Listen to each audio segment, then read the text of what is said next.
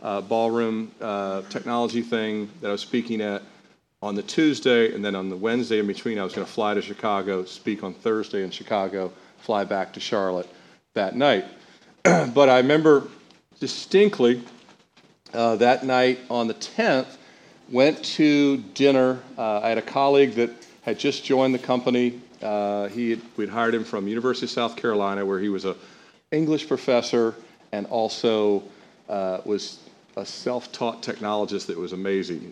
Today he's doing stuff with all around the world, and we had just hired him, and he was traveling with me. He flew in with me, and we were meeting another guy from Compact Computers. Back in the day, you guys remember Compact Computers. So we were kind of joining up with them this conference, and he had flown in from Salt Lake. And so we go to dinner that night, Italian restaurant in Cincinnati.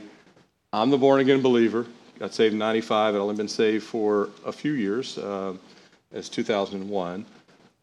A devout Mormon and an atheist, because my new colleague for the University of South Carolina professor was an atheist, did not believe in. So born-again guy, Mormon, atheist, Italian dinner. You can't go wrong with Italian dinner. So, we're Italian meal.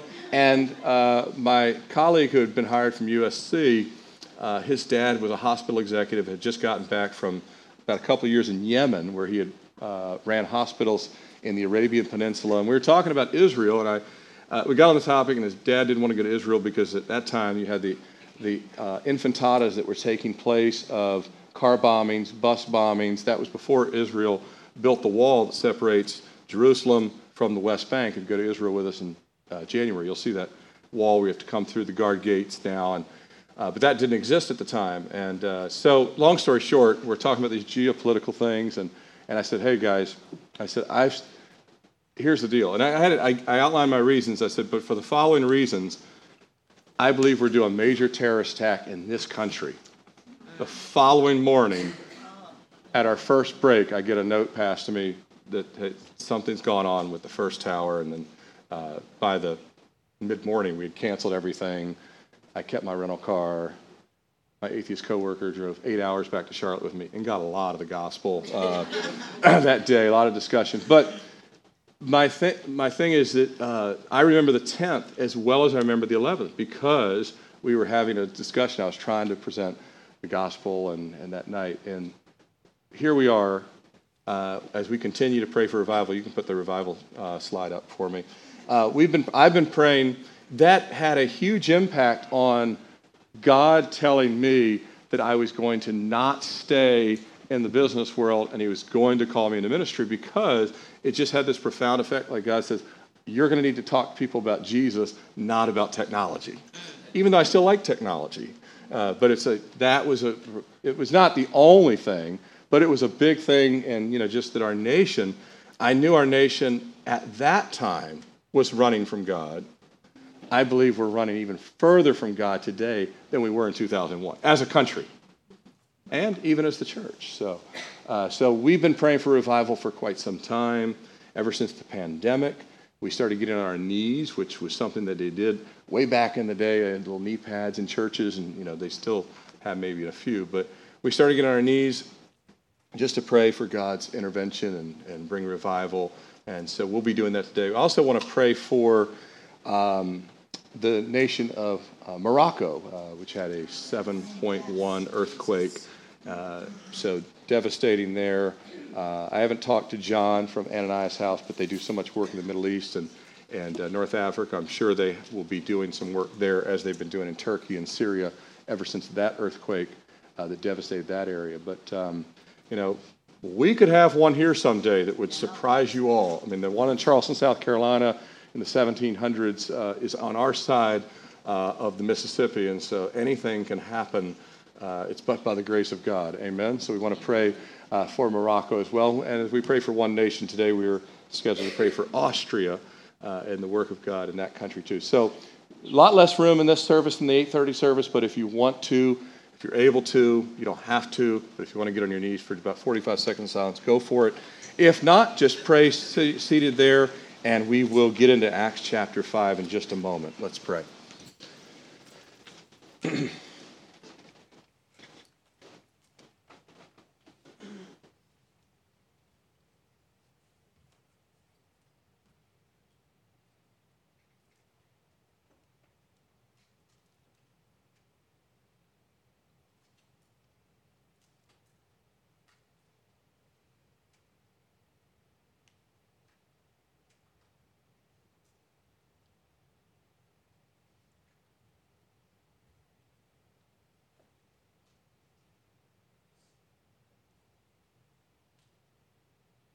Thank you for your grace, your mercy, Lord.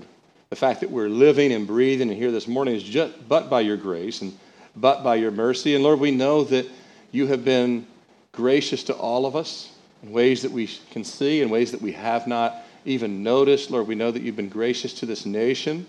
You've bestowed so many blessings upon us. And Lord, we pray that, Lord, those that are still in darkness, I think of colleagues that I've worked with over the years I haven't talked to in 20 years sometimes. Lord, I still pray for them by name, and people that we've all come in contact with, family members that resist you or just not interested, and Lord, people that are in addictions and trapped in things that they can't even get out of. And Lord, we know that you are desiring to set them free, as we'll see even today in Acts 5, Lord. You came to set everyone free from whatever sin or whatever things that are controlling them.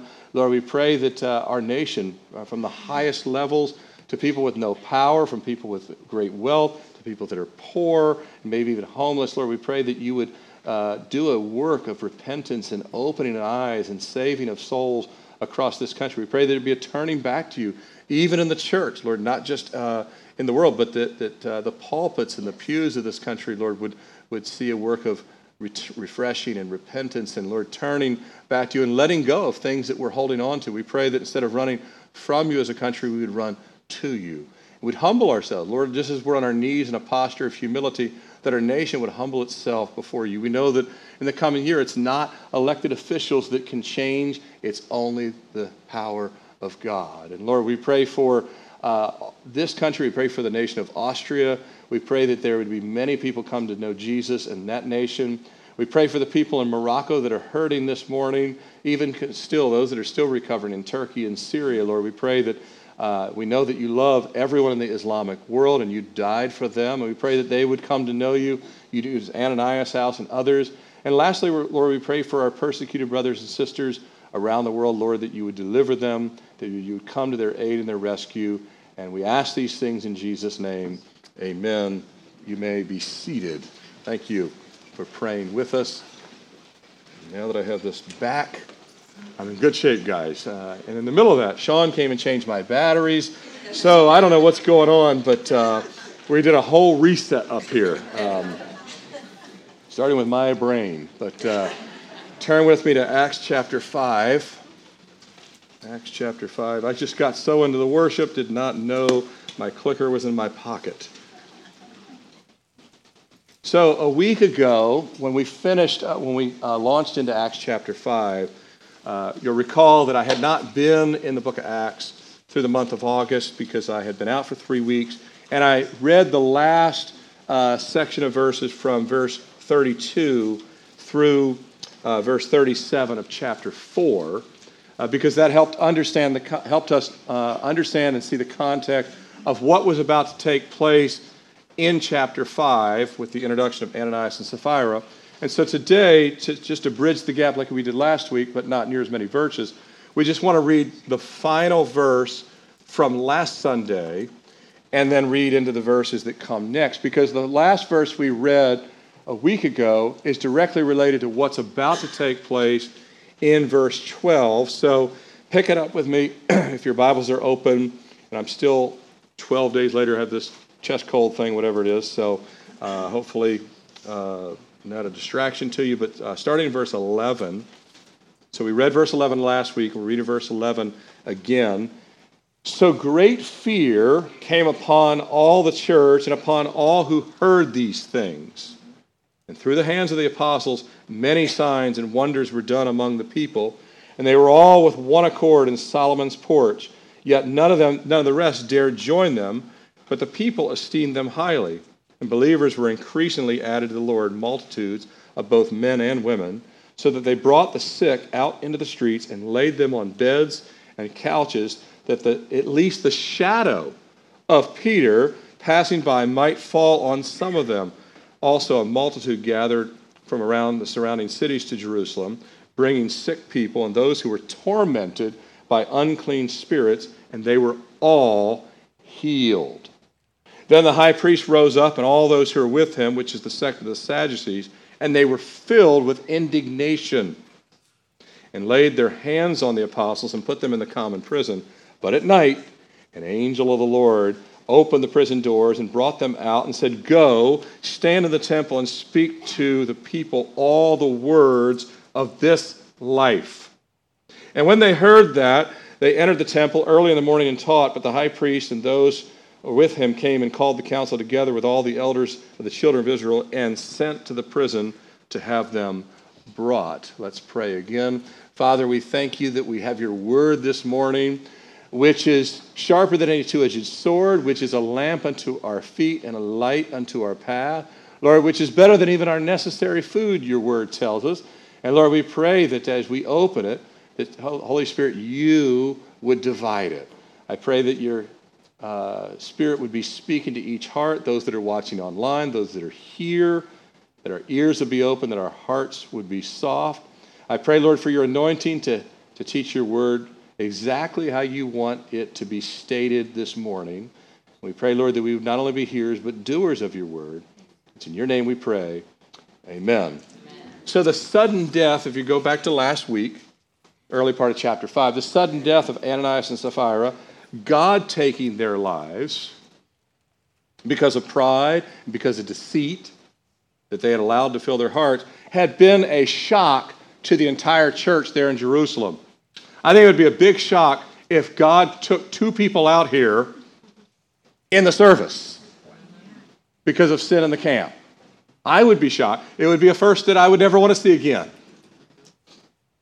But the severity in which God dealt with sin, a great fear of the Lord came upon the church.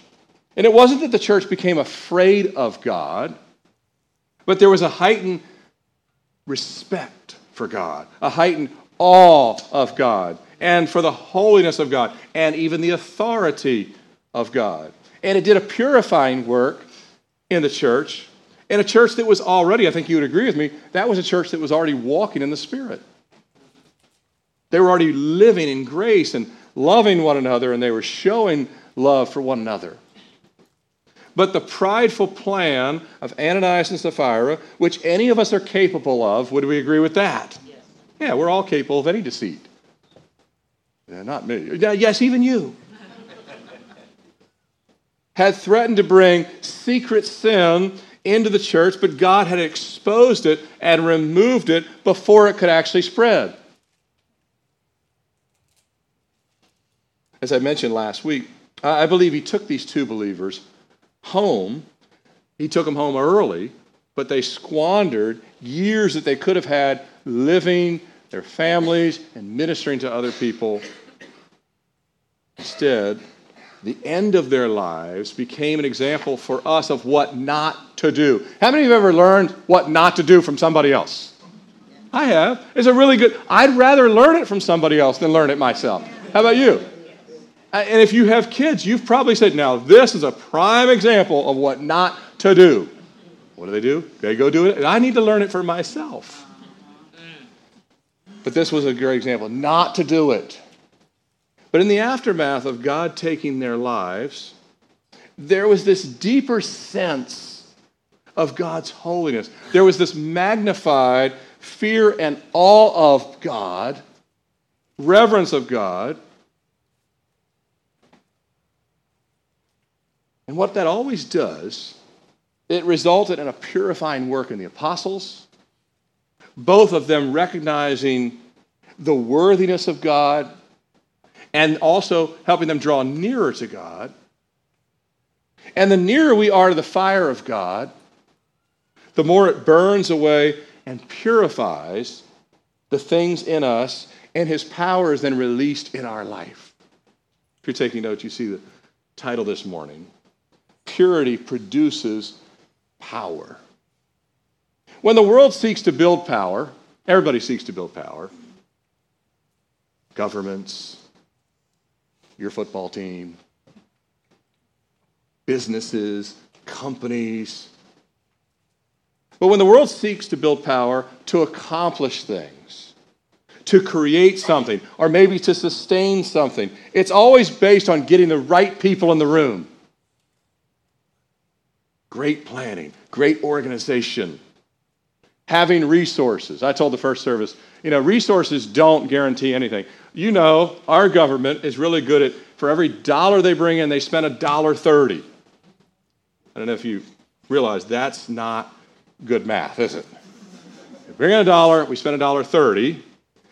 Resources don't solve problems. You have all the resources in the world.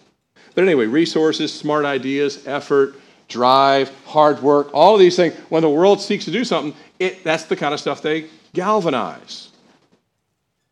But when God pours out power or creates or sustains something, it has nothing to do with our abilities.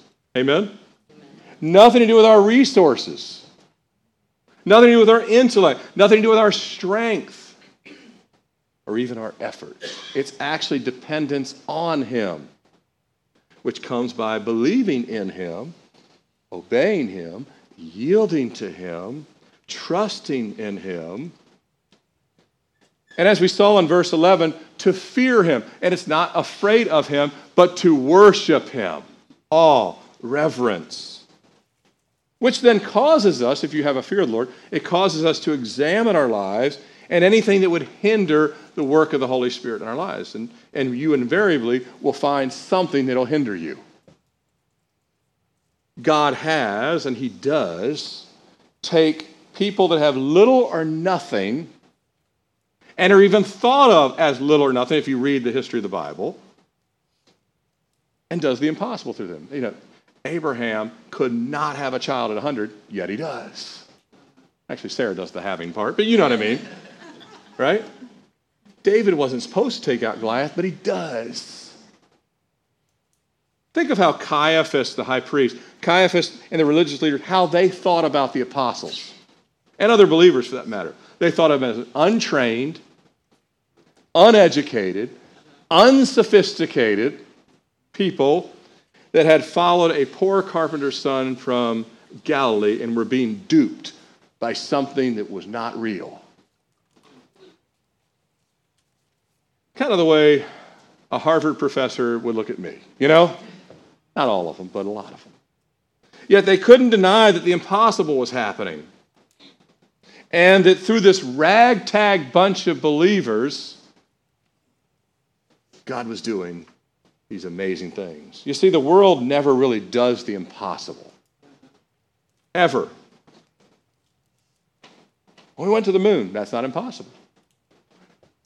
They might do it. They might do things that have never been done before. They might do the difficult. They might do the impressive. They might do the history repeats itself. Solomon said there's nothing new under the sun. Would you agree with that, right? They might do the wow, I didn't even know that was possible. So the pyramids in Egypt, they're still there today. They're not impossible. We know because someone actually built them. We still don't know exactly how they did it, but we know it's not impossible. They would look at today and say, how did y'all figure out the internet? Well, we didn't, but somebody did, right? We all just enjoy it. Or now are slaves to it, but that's a different problem. But the world, those outside of Christ, they can never do the actual impossible. They can do amazing things, but not impossible. Only Jesus, and by the work of His Holy Spirit, does the humanly impossible. Every new salvation, for example. You can't save another person. You can't even save yourself. That's an impossible work that only God does, the work of regeneration, taking someone who's dead in their trespass sin and into new life. Now, people in the world don't think that's amazing because they don't understand it. But once you understand it, you realize what an impossible work God's done. And God's doing this again and again. Today, on September the 10th, 2023, around the world, God will save thousands of souls all over the world. Isn't that great to know? He'll do the impossible today. As Jesus said in Luke 18:27, He said, the things, it's up on the screen, the things which are impossible with men are possible with God. Anything that's impossible with man, Jesus said, I can do it. In Jeremiah 32:27, He says, behold, I am the Lord God of all flesh. Those that worship Him, those that don't. But all flesh. Is there anything too hard for me? That's a rhetorical question. God is not asking if there really is. He's saying there's not. Nothing's hard for him. When you hold the entire universe in your hand, nothing's hard. See, God creates something, everything you see, the chair you're sitting on, the clothes you're wearing, all came from elements that God created. We just fabricated something from what he had already made. Everything we can see, he created it from nothing. You've heard the old story, I can't remember where it originated, but the guy says, I don't believe that God created everything. I believe that everything you see, we created, and said, I can create something from nothing. And God says, all right, go ahead, give it a try. So just give me some dirt. And the guy says back to him, you got to create your own dirt. Amen. When God says everything starts from nothing, it's from nothing. It's not like you get a little bit of element and then you can do something. That's what we do. That's what we do with timber. That's what we do with steel. That's what we do with gold. That's what we do with electricity. It's what we do with everything, magnetic fields, whatever it may be. We take what God's designed and we do something with it. But God created everything that we can see from nothing. It's impossible for any person. It's impossible for any angel. It's impossible for a fallen angel to create something from nothing. Christ alone does that. And Christ alone is risen from the dead, and Christ alone is the only one that rose from the dead of his own power and authority. Is the only one that raises souls from death to life. That's impossible for everybody but Jesus. Now understand that the angels, and even the fallen angels have one, Satan is a fallen angel, just so you're aware theologically how that works. He wasn't created as a fallen angel. He became a fallen angel, but all angels, those that are still with God in heaven, which is 2/3 of the angels, a third fell away with Satan. They do have powers that far exceed that of human beings. That's why people are fascinated by superpowers. That's why they don't know that. They don't know that's why they're fascinated by superhero movies. They're fascinated by everything superpower because it really does exist in the spirit realm. It does. These powers were given to angels and even fallen angels by God. And by our limited standard, we would say, I think we would all agree, that angels have abilities that are supernatural compared to us. Would you agree with that? Yes. I have never flown on my own. I have to take United or Southwest, and guaranteed I will lose something or there's going to be a delay or something like that. But any power that even the angelic realm has is a speck compared to the Spirit of God.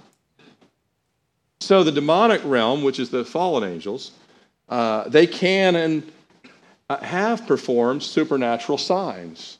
It's even I can show you places in Scripture that I believe are grand illusions. Right. Lately, we've seen Congress talking about UFOs. Major publications, New York Times, Washington Post, talking about UFOs. Some people are fascinated with them. Some people think it's ridiculous. Some people think it's real. Some people don't.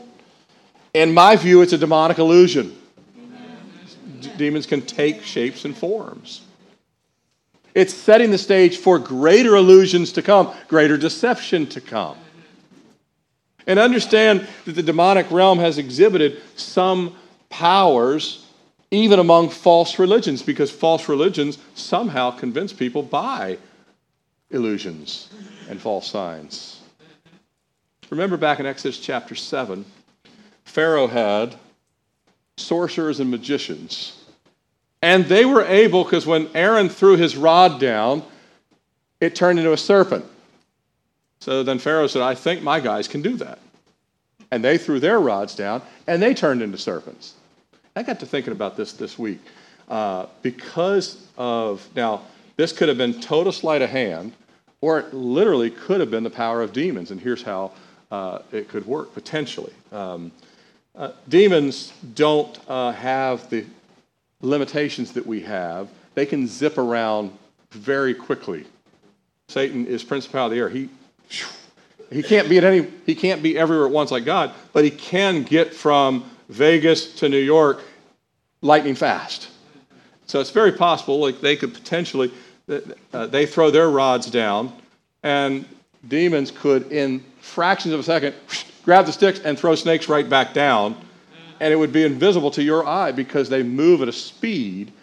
I'm just saying that there's many reasons, or it could be just total magic stuff. You've seen people like Houdini in the day, or David Blaine today, or things like that just amaze people, and it's all sleight of hand. But demons do have power, and they have done. If they wanted to levitate a person, demons could lift somebody up.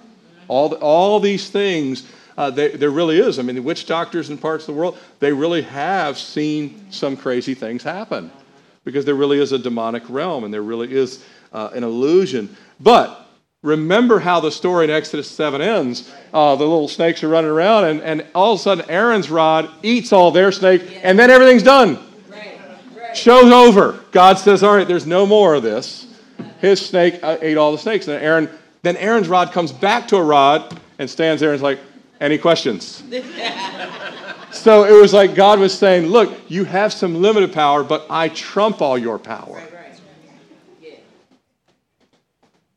And also notice that nobody's ever helped by the supernatural things that Satan does. No one's healed by these things. Mm-hmm.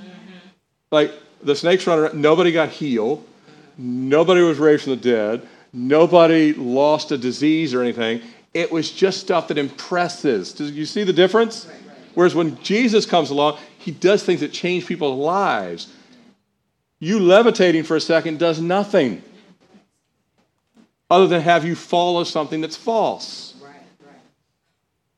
But in the Old Testament, in the ministry of Jesus and the apostles, God, sometimes through the prophets of the Old Testament, because they did miracles, whether it was Elijah, Elisha, Moses.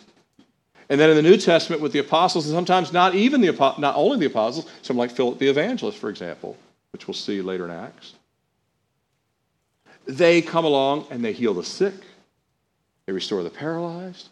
They revive the lame, even raise the dead. Jesus raised several people from the dead, finishing with Lazarus, and then finally he raised himself up. Many are set free in the New Testament specifically from demons that deceive and enslave people's minds. See, many people in this country, their biggest problem is not with their bodies, they're their minds. We've never seen a time when so many people are suffering from anxiety, depression, and everything else. And many of us have felt these same things. We're not immune to these things. I'm not saying that. But when you look at what the Holy Spirit did through the hands and the ministry of the apostles here in verses 12 through 16, it's amazing. It's stunning. It's marvelous. It was freeing. It was life-changing for multitudes of hurting people. And all of what took place was a restart, if you will, of the flow of the Holy Spirit that began back in chapter 2, where this power is reignited. The power of the Holy Spirit is reignited in the early church there in Jerusalem with this fear of the Lord being the impetus of us, the fear of the Lord that fell upon the church and God's judgment, and that judgment that fell so quickly, so severely on Ananias and Sapphira, it was like an earthquake in the church of like, whoa, we knew God was holy. Now we realize he's even holy. He's like Mount Sinai holy, even though they knew that. It's one thing to know it and then to know it, right? Right? The early church was genuinely surrendered to Jesus, and this further, what took place with Ananias and Sapphira, back to verse 11, so the fear came upon the whole church. It further purified their motives and their commitment to Christ after such a painful lesson to the entire body. I told the first service, 8:30 service, you can already have a deep appreciation for God or an awe of God and respect for God, and yet you would admit it could be more than you currently have. Right. Amen to that? Right. I say it this way. I've been married for 29 years. Next year will be our 30th anniversary. I can say I love my wife as much as I possibly know I can, and God would tell me, and you can actually love her more than you currently do. Amen. Because there's always a level of depth, and that's what God did with the early church. Yes, they already had a fear of the Lord, but the fear of the Lord grew in them. The American church, by and large today, has a severe lack of the fear of the Lord. A severe lack of an awe of God. And equally, there's a lack in the American church today of being surrendered to the lordship of Christ in our lives. Consequently, we lack the fruit of the Spirit, the power of the Spirit. There are programs, but not power. There's comfort seeking, but not compassion. There's busyness, but not boldness. There's gluttony, and I'm not just talking about food, but especially with me time, but not generosity. And sadly, there's far too much ambivalence among people, but even animosity instead of affection towards one another. But we need surrendered disciples that have a fear and a love for the Lord that comes through repentance. That's why we pray for that. I mentioned the book, Revival Times Refreshing by Selwyn Hughes. This is what he had to say that I want to put up on the screen. When men and women are challenged when men and women are not challenged to repent as they come into the Christian life, then they enter it with their ego still intact and dominant. Is it any wonder that we have so many Christians in the church today who are argumentative, self-centered, and rebellious? They never really surrendered their will when they entered the Christian life, and when any issue comes up between their will and God's will, they, never having learned the way of obedience and repentance, take a self-centered stance, one that is usually in opposition to the Almighty. A church which does not recognize the importance of repentance is a church that is rapidly declining. Amen. And we're not just talking about numerically, even more importantly, declining spiritually. The temperature is dropping. We desperately need a continual work of humility and repentance in us personally, but in us collectively, not just in this church, but the church here and around the world. The church in Jerusalem, it was not an opposition to God, but it was in humble adoration of God. It wasn't an opposition. I mean, you're in opposition if God is telling you, hey, I want you to just open your Bible daily and pray. And you say, I don't have time for that. One day you'll meet God, and he'll say, we are going to go over your calendar while you lived. And you're going to be shocked at all the time you had. Well, you won't be shocked, actually, right? Because I'm telling you right now, you won't be shocked because you already know you have the time. It's what we do with the time. And instead of self-centeredness and spiritual decay and decline, the early church saw the power of God, which I want to see. How about you? Yes. They saw the power of God released in them and in the lives around them and in the souls around them, because God always, from Genesis to Revelation, he always uses humble, purified vessels. Humble, purified vessels. Look back at verses 12 through 16. And through the hands of the apostles, many signs and wonders were done among the people.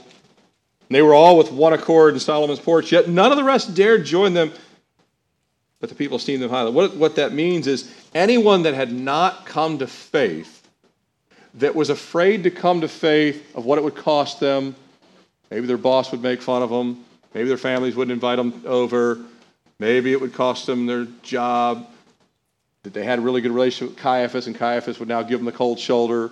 Maybe he would kick them out of the temple altogether, which, remember, there were people that were afraid of that when Jesus healed in the ministry of his life.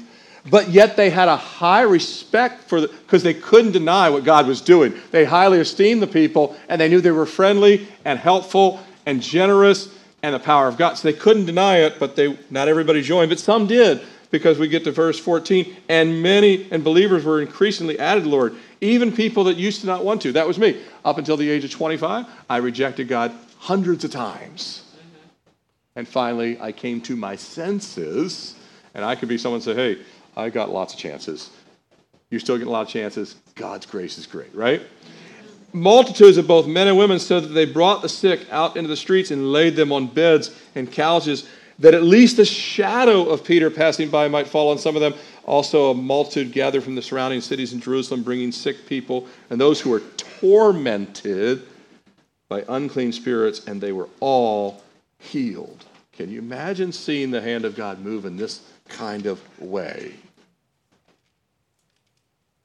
This is one of the unique periods in all of church history that God moved in this way, and he did it several times in the early church. This is the only time, but all throughout the book of Acts, when we see these things, they're kind of mind-blowing to us, seeing souls coming to Christ for salvation daily. Just people were getting saved every day, not just on the Sabbath day, not just on a Sunday like we meet here or on a Wednesday night, but every day people were coming to Christ. People were, then the believers were inviting their sick neighbors, say, hey, we'll carry you out to the street, and when one of the apostles' shadow passes you, you'll even be healed. They don't even have to touch you. Remember when the woman wanted to touch the hem of the garment of Jesus? She knew if she touched it, this was an act of faith, that they would say, we believe that God can heal us. And there was this unique time where God was healing in such a way. And now Luke, remember Luke was a physician. Luke wrote the book of Luke. Luke wrote the book of Acts. Because Luke was a physician, as I've said numerous times, Luke wrote about Jesus' healings more than Matthew, Mark, and John. Because he was a physician, his mind was blown how easily God healed people from certain death sentence sicknesses. I mean, limbs, paralysis, cancers, leprosy, that God would heal instantaneously. Luke had probably, as a physician, like many of your doctors have worked with you for years, and you manage symptoms, but they haven't been healed.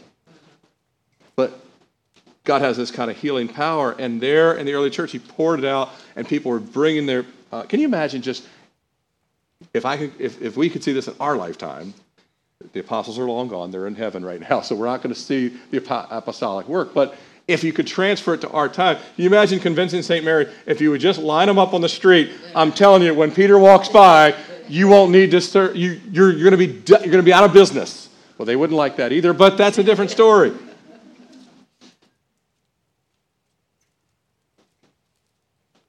Amazing. Many more were tormented by demonic spirits. They were set free. A lot of people were demonically possessed. And by the way, when you see some of the nutty things you watch on the news, some of the people you see, you thought, wow, is that a mental issue? No, a lot of times it's demonic possession. I mean, people are flat out controlled today just like they were then. It's not always that. I mean, there's all kinds of other things involved. But the church, the disciples within the body, not just the apostles, the church there in Jerusalem, the flock as a whole, at that time was in such a place of purity, such a place of prayer, such a place of devotion to Christ and fear of the Lord, such a place of love and generosity for one another, compassion for one another, a passion for God's word, a faith in the gospel, and a heart for lost souls. The church had all of that going on, and that purity that the early church had there. And understand, purity in this lifetime is not perfection, but it's the intent and the actions of our heart. Like, I can say, me and Sarah have a pure marriage, but I did not say we have a perfect marriage. You can have a pure walk with the Lord, but that doesn't mean this side of heaven, not a perfect walk, but it still can be it's purified by the Lord. But it's not perfect, not until we get to heaven. But the purity of their walk resulted in the Spirit pouring out power. Unprecedented power, unprecedented prospering, not prospering like you see the televangelists talk about, everyone becoming a millionaire, not that kind of prospering, but prospering in the ways that bring glory to God and a harvest into heaven. You will not take your 401k to heaven, but you could take your grandkids if they come to know Jesus. Amen? Amen. That's the harvest we're talking about. That's what was taking place. Their neighbors were set free from sin, in some cases demonic possession, or healed, and they gained heaven. But they might have, while they gained heaven, they gained an enemy in Caiaphas. That's not a trade some people are willing to take in this lifetime. Some people say, I am not giving up my good career to follow Jesus. And Jesus says, well, your life's but a vapor. You need to understand you're choosing the lower instead of the greater. Yeah.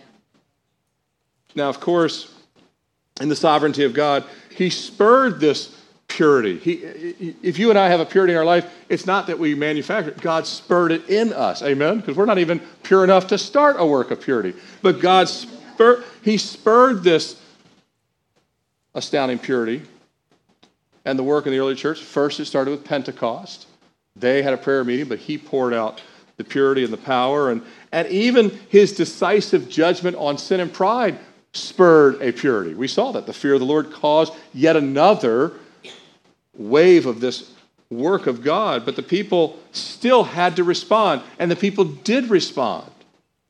They yielded their lives and they yielded their will to the spurring of God. And if God is spurring things in your life, are you responding to it or are you resisting it? And the Spirit then multiplied the refreshing. Now we know that people, all of us included, all of you online included, people do not always, I can get a big amen on this, people do not always yield to the grace of God. Amen? That's including us. Amen. And times we have a lot of grace and we don't yield to the grace. We take it for granted. Instead of yielding to it, we take it for granted. We even don't always yield to the judgment of God. That's just mean. Or to the prompting of God. Sometimes it's just a prompting. We don't always yield to that. As I mentioned, tomorrow's 9/11. It's the 22nd anniversary of 9/11. 22 years since the loudest wake-up call in this country in my lifetime. I'm 54 years old. It was the loudest wake-up call. It's had a profound impact on me, more than, I guess, some people, but I'm thankful to God it had a profound impact and pushed me even more to be in the ministry sooner. That wasn't the only thing, but it was a big thing. But it was the loudest wake-up call in my lifetime. And not only has the nation refused that wake-up call, but in large part, the church refused that wake-up call. Many believers are no more interested in being all surrendered to Jesus than they were 20 years ago. The pandemic was the second massive wake-up call. Right. If you ever say, I'm going to set my alarm, and you get to hit snooze, you get a second buzz from the alarm. If you stay at a hotel in the old days, you would set your alarm and you would ask for a wake-up call. Right. It's called getting two calls for the same reason. 9/11, pandemic. America says, hang up the first call and hang up the second call. Yeah. We've hung up both calls. Yeah. So the church today is lukewarm at best. The early church in Jerusalem, they prioritized their lives drastically different than the church today. I'm not saying everyone in the church. We've got brothers and sisters in places like North Korea that are almost a mirror image of the surrender. But for the most part, drastically different than the church today. The apostles, they did not have to plead with people to serve. They didn't have to plead with people to come and pray. We had a prayer night this past Wednesday. It was a beautiful time. But I look forward, I know that some people can't come. You're traveling, you're nursing that night, all those things, whatever it may be. But on the other hand, they prioritize their life to make room, more room for the work of the Spirit. Yes, the apostles, they did plead with the lost, though. They didn't have to plead with the church because the church was listening to the Holy Spirit. When the Spirit's moving, the apostles don't have to twist arms. Please serve in children's ministry. We will help you. We'll pay you. Whatever it takes. They didn't have to do that. But they did plead with the lost, even to the point of pulling them out on their beds to the side of the road, whatever it took, because they were walking in purity and walking in power. And Satan hates that. Look back at your Bibles, verse 17. Satan hates when the church is walking in the power of the Holy Spirit. Then the high priest rose up, and all those who are with him, which is the sect of the Sadducees, and they were filled with indignation. It's like veins popping out, and laid their hands on the apostles and put them in the common prison. Why? Because they were healing people. People were being set free. Demons were being cast out. And they didn't like that at all. They wanted people in bondage. But at night, the angel of the Lord opened the prison doors and brought them out and said, "Go and stand in the temple and speak to the people all the words of this life." Satan only has two main cards to work with. One, and by the way, he's done a lot of damage with both cards. So he has two cards he can work with, and he's done a lot of damage with both of them. One is to infiltrate the church with sin. Doesn't matter what kind of sin. Lukewarm, pride, Ananias and Sapphira type stuff, immorality, whatever it is. Materialism, worship of self, whatever. But one is the poison of sin, and the other one is persecution, pressure on the church. So it's either the poison of sin, which is an inside job, or persecution, which is an outside opposition. So given that the Holy Spirit has already thwarted the inside poison, remember, Ananias and Sapphira might have brought sin in, but God dealt with it immediately and purified it before it ever even spread. He protected what we talked about last week, the root of the church. Satan reverts to his other card, which is persecution, pressure. So given that the Holy Spirit did what he did, Satan goes back to the attack, intimidation. And then we see how Caiaphas reacts to seeing thousands coming to Christ, thousands healed, demons cast out of people. I mean, the people are rejoicing, and Caiaphas, all he can think of is, stop this now.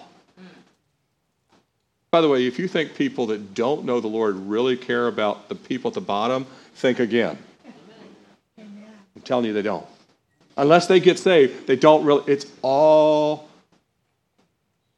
talk. But the high priest was a pawn of Satan. He didn't even know he was a pawn of Satan necessarily, but he was a pawn of Satan. And by the way, we have plenty of people in leadership in the United States that are pawns of Satan. They don't know they are. They just are. And Caiaphas just can't take it anymore. He cannot take seeing the people rejoicing and praising God and believing that Jesus is the only way to heaven, seeing people healed, set free, thousands. None of that fazed him. He wasn't saying, this is great. You mean you were healed? He was worried about losing power, his own power. The power of God was being poured out, and he's worried about losing power. As best we can tell, they round up all the apostles, not just Peter and John this time, all 12. And throw all 12 in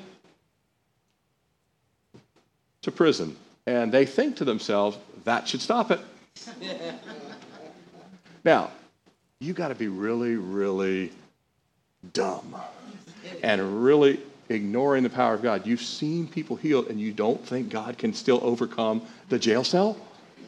I mean, he's just set people free from cancers and diseases and leprosy and all these things, and lame and cast out demons, and they think, got them in jail, we've solved this problem. But the power was still on, wasn't it? Right. The power was still on. The power continued. It wasn't turned off, not by a long shot. The God that heals in the daytime delivers in the darkness. Amen. And matter of fact, if you're in a dark period, more often, God delivers in the darkness than he does in the daylight. Amen? Amen. Most often comes at midnight. Delivers in the darkness. The God that opens eyes and hearts can just as easily open doors. Maybe you need a door opened in your life. God can open the door. We were just doing some counseling, me and my wife, with someone, and they were telling us something God did. And we knew God had opened a door. I remember having a conversation with that same person a year earlier. I said, trust God, he can do this. And he's done it. Amen.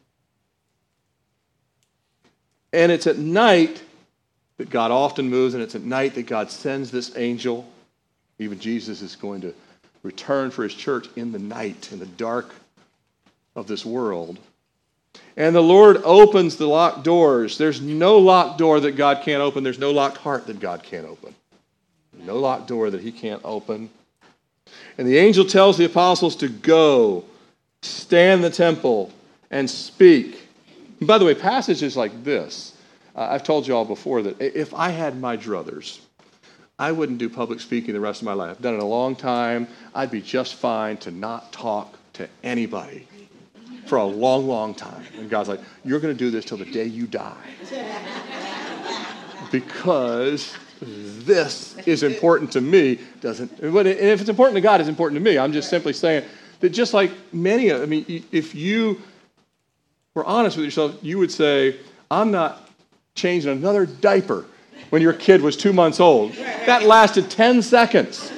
And you're like, you gotta go do it anyway, right? It has nothing to do with what you feel like doing.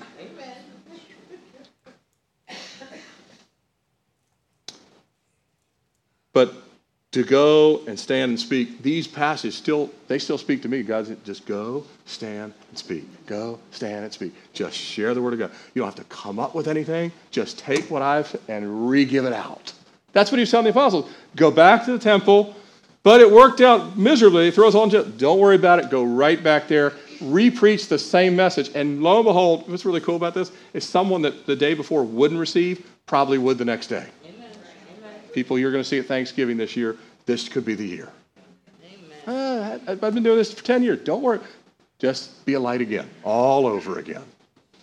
Just go there, stand, say a few things that are kind and show the love of Jesus. To anyone who will listen, as they went back there, to the people, all the words of this life. What's the message? This life. What is the life? It's called the forgiven life. And the eternal life found only in Jesus. No change whatsoever to the previous message. Don't have to change the message. You have not changed the voltage in your house in all the years you've had it because it's the same power, the same voltage. All you do is you actually put new light bulbs in, but you're not changing the power and you don't change the message. There's no power in any other message. So they go back there. God says, just like you did the healing, I'll open the prison doors. I'll take care of the poison. I'll take care of the persecution. You just preach the same message. The words of this life. How about us as we come to a close? Bring it back to the beginning. Is there a growing purity in our walk that's due to surrender? They say, Lord, I'm not going to try and hold on to things that you don't want me to hold, but surrendering those things. Lord, I don't know why I'm trying to hold on to this. It doesn't really even make me happy per se anyway. Right. And are we seeing a Spirit-given power in our lives that's causing us, and the Spirit's the one that helps us pour out our life. I would not be able to pour out my life, and I'm not even that good at it, unless I have the Holy Spirit help me. How about you? Amen. Lord, I can't even pour out a little bit of it unless you help me pour out a little bit of it. And then the power to stay faithful. You don't have the power to stay faithful. You have to receive the power to stay faithful. Amen. And then not only against the poisons of temptations that are out there, but also the opposition. You might not be thrown into jail, but you will have pressures in this life that Satan will use to have you throw in the towel and say, God doesn't hear my prayers. Right? Opposition, persecution, pressures, poison, all of it. Satan, he only has those two cards to work with, and we're not ignorant of his devices, the scriptures tell us. So Lord, we know these things. The early church, what was the recipe? They had the fear of the Lord, and they had a gratitude towards the Lord. And that produces a purity, which then produces the power. Amen? Amen. Let's close in prayer. Father, we thank you again that your word is forever faithful. And Lord, it can be not only trusted, but we can anchor our life to it. Jesus, you say of yourself, you're the chief cornerstone, but you're also the Word. And so, Lord, we build our lives on what you have said in your Word because we know that you and you alone are faithful and true. And Lord, we ask that you would do a purifying work in each and every one of us. Before we close in prayer, just keep your heads bowed for just one moment. I did want to share I mentioned no one could have seen 9/11 coming. I didn't see it coming even when I said what I said the night of the 10th. What happened was far of a greater magnitude than even I conceived. But I told the first service, I thought, nobody that got on the planes on 9/11, had they known they would go into the Pentagon or into the fields of Shanksville, Pennsylvania, or into the Twin Towers, if they had known that would happen, guess what? They would not have got on the plane. Amen. If I knew that was going to happen, I wouldn't have got on the plane. But nobody knew. Only God knew. The other night, on Wednesday night, we had just finished our prayer meeting, and we were outside in the parking lot fellowshipping and just talking and kind of having final goodbyes. And while I was up there talking to Joe Reap, standing on the walkway, and other people were out there milling around, and I saw this silver Corvette go flying by on Geneto. And I'd never seen, since we've been here since 2015, I'd never seen a car go by that fast. I couldn't guesstimate, but I was thinking that had to be in the neighborhood of 90 miles an hour, maybe plus. Could have been up to 100. I'd never seen a car go by that fast. Within a fraction of a second, I hear, if you go out the front doors here, you look to the left, you'll see the tree that's knocked over. The Corvette went, nearly hit one of our ladies at the church who was turning out, missed her by like a fraction, which we didn't even know that until after. It happened all in like, you're talking hundredths of a second. It was moving so fast, she didn't even see the car come, and his lights were off. Oh. This is her car, goes through a fence, through a second fence, and when you see the final pictures that were in the newspaper and everything, and there's one fence post is through his windshield, but misses his head by like this much. You would think, even the way the car, you would think nobody survived this, and yet this kid is alive. And we've been praying for him. And our sister here that nearly was hit, she would not be with us. She got back from a mission trip to Guatemala with our team and would not survive that. And but God, it wasn't her time and it wasn't his time. Yes. Because God's the one that determines. It is appointed unto man once to die, and after this the judgment. You will not miss your appointment. You can accelerate it like Ananias and Sapphira, but you won't miss it. But you know that you want to be ready for it and be in Jesus. Amen? Amen. So with our heads bowed for just one moment, if there's even one person here say, I know this message was mostly to people in the church, because this was a message to the church, about the church, although people were being saved that weren't in the church. But if you're here this morning and say, I've never asked God to come into my life and save me. I've never put my faith and trust in Jesus. I know his name. I know who he is, but I've never asked him to be my Lord and Savior. And you want to do that here this morning. I couldn't convince you to do it, but the Holy Spirit can. And I'm asking you, don't put it off. If you want to come to Christ, just raise your hand. I want to pray with you. I can't save you, but I can lead you to Jesus who can. If there's even one person, just raise your hand. I want to pray with you. Don't worry about other people think. Don't worry about any of that stuff. It's your soul. It's your eternity. God wants to save every single person. Even there's one. Just raise your hand. I want to pray with you. If there's even one, I don't want to assume you're all ready to meet God face, because everyone's going to meet the Lord. If you want to talk afterwards, we're available. We'll have some folks up here in the corner. For all of us, as we close in worship, I would ask you this. Search yourself, even today and this week. Lord, is there a purity in me? Do I really have a fear of the Lord and awe of the Lord? Is there really a surrender in my life? And if there's not, show me the things that are actually holding up me being fully yielded and filled with the Spirit of God. Not only for your own joy and peace and the power of God flowing in your life, but that you would be used as an instrument. Peter's shadow was being used. And that tells you something, that you can be used even when you're not even knowing you're being used, if you're fully yielded. Amen? Let's stand as we close in worship.